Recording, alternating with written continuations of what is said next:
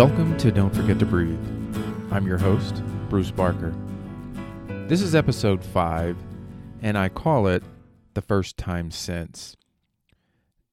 Now that we find ourselves in the middle of the holiday season, I thought it was time to talk about what many of us dread, the holidays without someone we cherish. While this podcast series primarily focuses on my journey after losing a child, what has become very apparent to me is, as we enter this particular holiday season, it's that with the impact of this global pandemic, there are far, far more people who are experiencing a holiday without someone they love. It's a tragic time in our living history that has caused so much pain, stress, anxiety, depression, and grief. Life is not easy. It takes a lot of work, and navigating daily life through a pandemic just makes life even harder. But throw in the unexpected loss of a loved one, and life goes from not easy to almost unbearable. So, as I said in the introduction episode, this is not a how-to podcast. I'm just hoping that by hearing my journey, struggles, and experiences, it might give you a glimmer of feeling that you're not alone.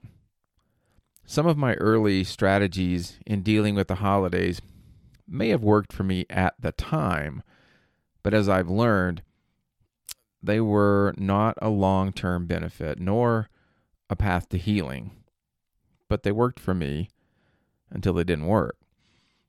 Now, when I originally started writing notes about the period in my life back in 2007, I called it the year of firsts, experiencing special events and places during that first year after my daughter died. These were obvious events like her birthday, holidays, or special occasions, but it was also places or experiences we shared. As simple as a particular beach, a movie theater, a restaurant, a park.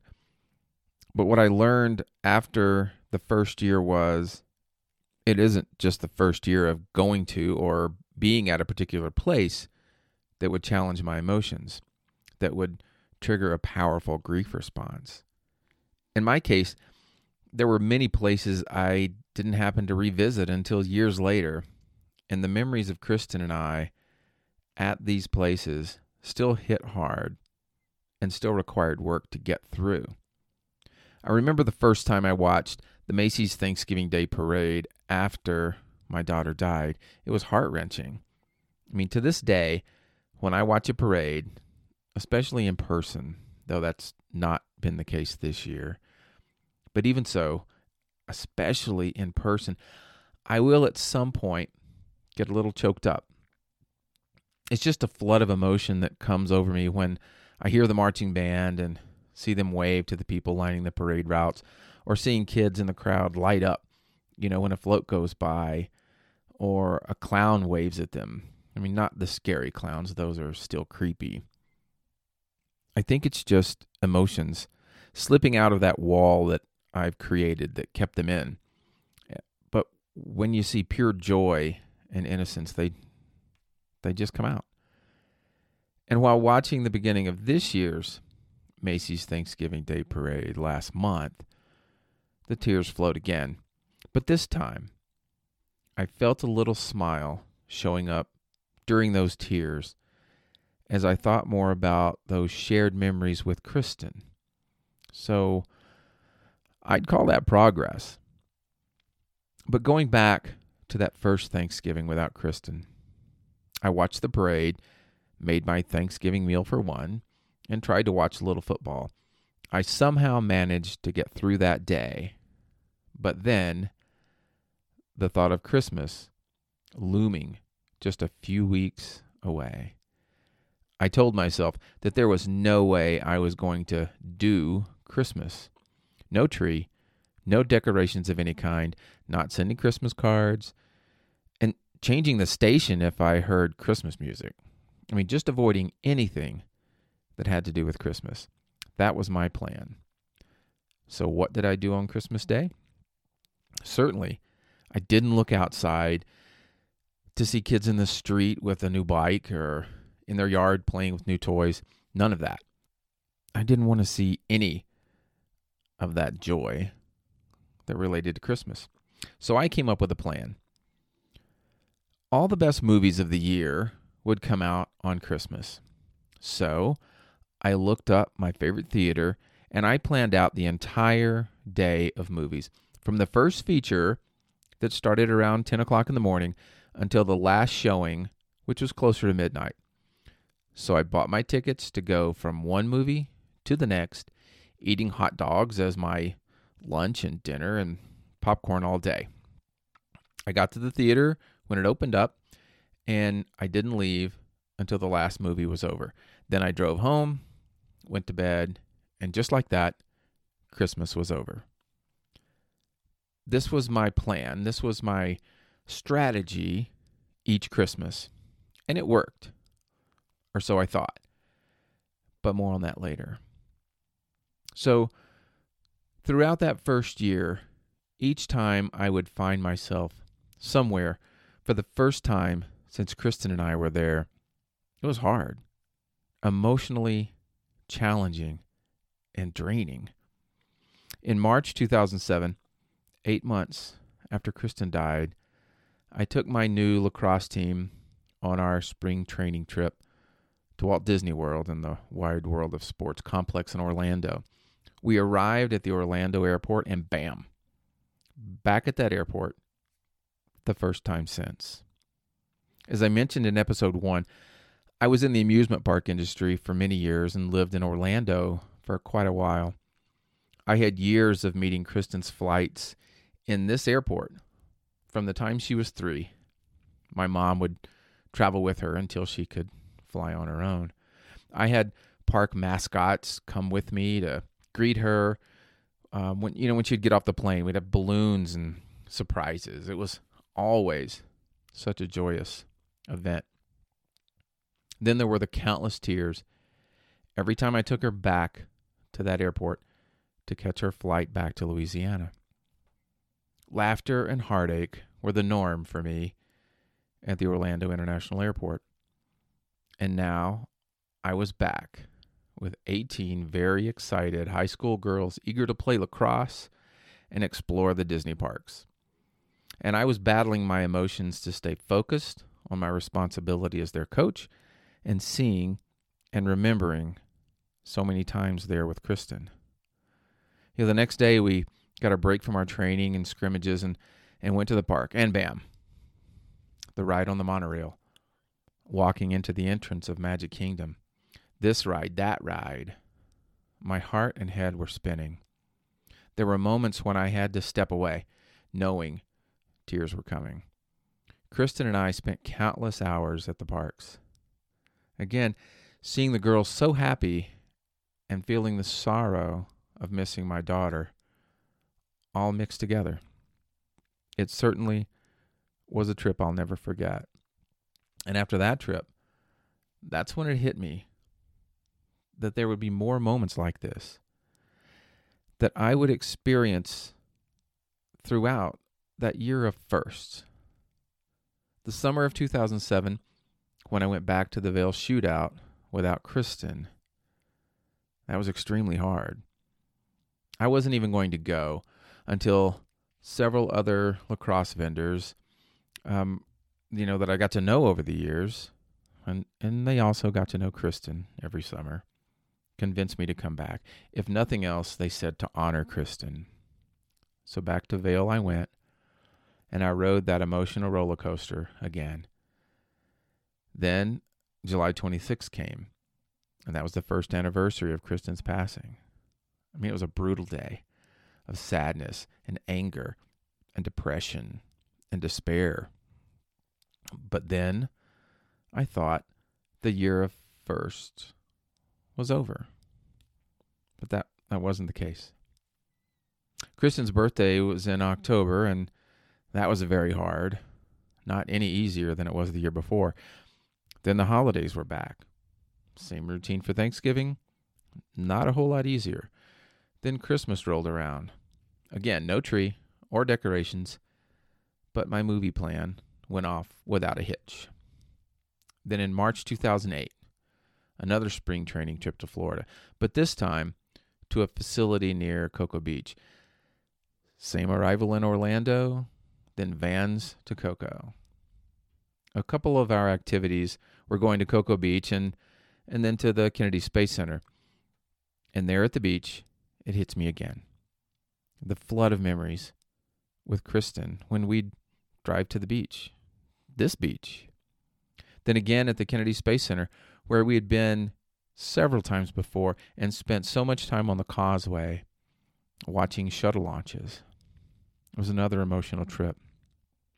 But once I was back in Denver, I reflected on the many places Kristen and I had been, all the things we had done together over the years.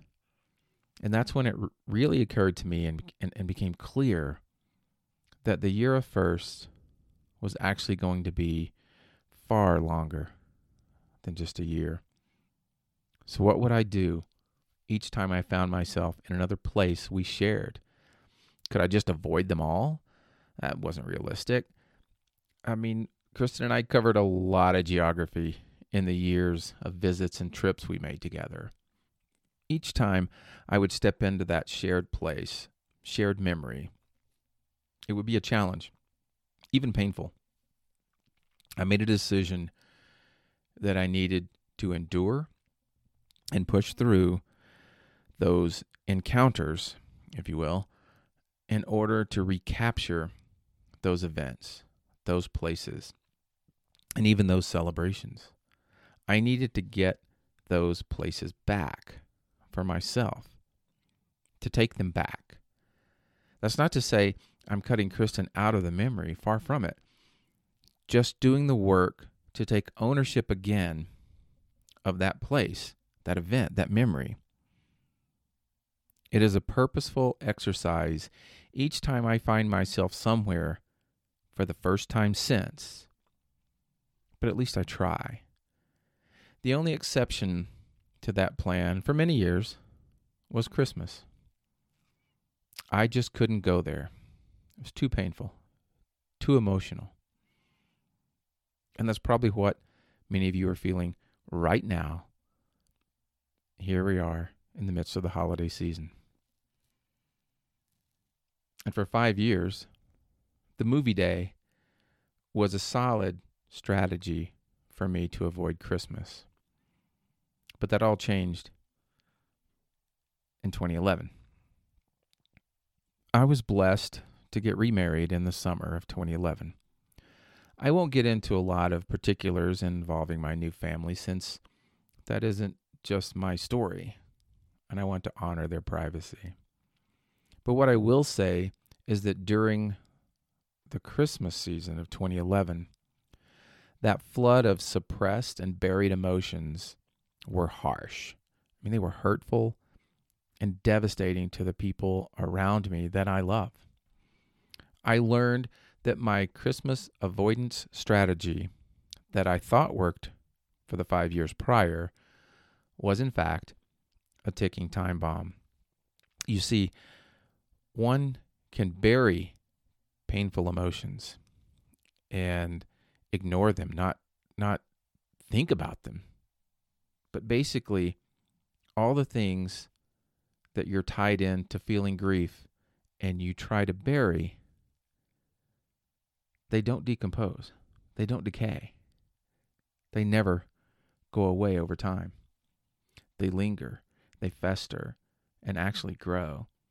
And at some point, as I learned in 2011, they erupt with the fury of a volcano. And anyone in the path of that eruption gets hurt deeply. So each holiday season since, it has been a hard battle to take back the holidays and find joy again. Not only find joy, but to actually feel joy and live it again. But it did begin to gradually get better. Gradually is the key word here. I did various therapies and grief groups at different times, but it just wasn't enough. I wish I had actually done more focused grief counseling early on, stuck with it, but I didn't. However, that is something that I am doing now. And here is a tiny example of the change I experienced this year. Just a couple of weeks ago, I went to the grocery store by myself and I caught a whiff of that cinnamon Christmassy smell, I guess is the best way I could describe it. You've probably smelt it. It was a display of those scented pine cones. And I stopped, grabbed a bag, took a deep breath of it, and then I put it in my cart. Why? It smelled like Christmas. I took it home and I placed it in the living room where we would soon put up our tree. So, podcast listener, I'm actually feeling a bit like Christmas for the first time in 14 years. And why now? Was there some therapy or tools I used to get to this point? Can I put my finger on what happened? What moment defined the turning point in how I viewed Christmas? Right now, I can't tell you. I can't tell you that. I can only say that it just seemed different this year. So you might ask, Bruce, how does that help me with the dread I feel with the holidays, with a birthday, a trip to the beach, the mountains, or any number of events I will experience without the person I love and miss? And I don't have a perfect answer for you right now, but I will have a grief recovery specialist joining me on upcoming podcasts. She and I have spoken at length, and we will dive deep into discussions, tools, and more of our own experiences that we hope will help you continue to navigate your grief. But for now, I'll say this. If you think the Christmas all-day movie plan sounds like a good idea for that first year, then go for it.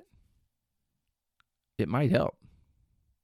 But please don't do what I did and fall into that trap of repeating that strategy of avoidance year after year, burying the hurt, anger, and sadness. It will come back to bite you at some point, just like it did to me.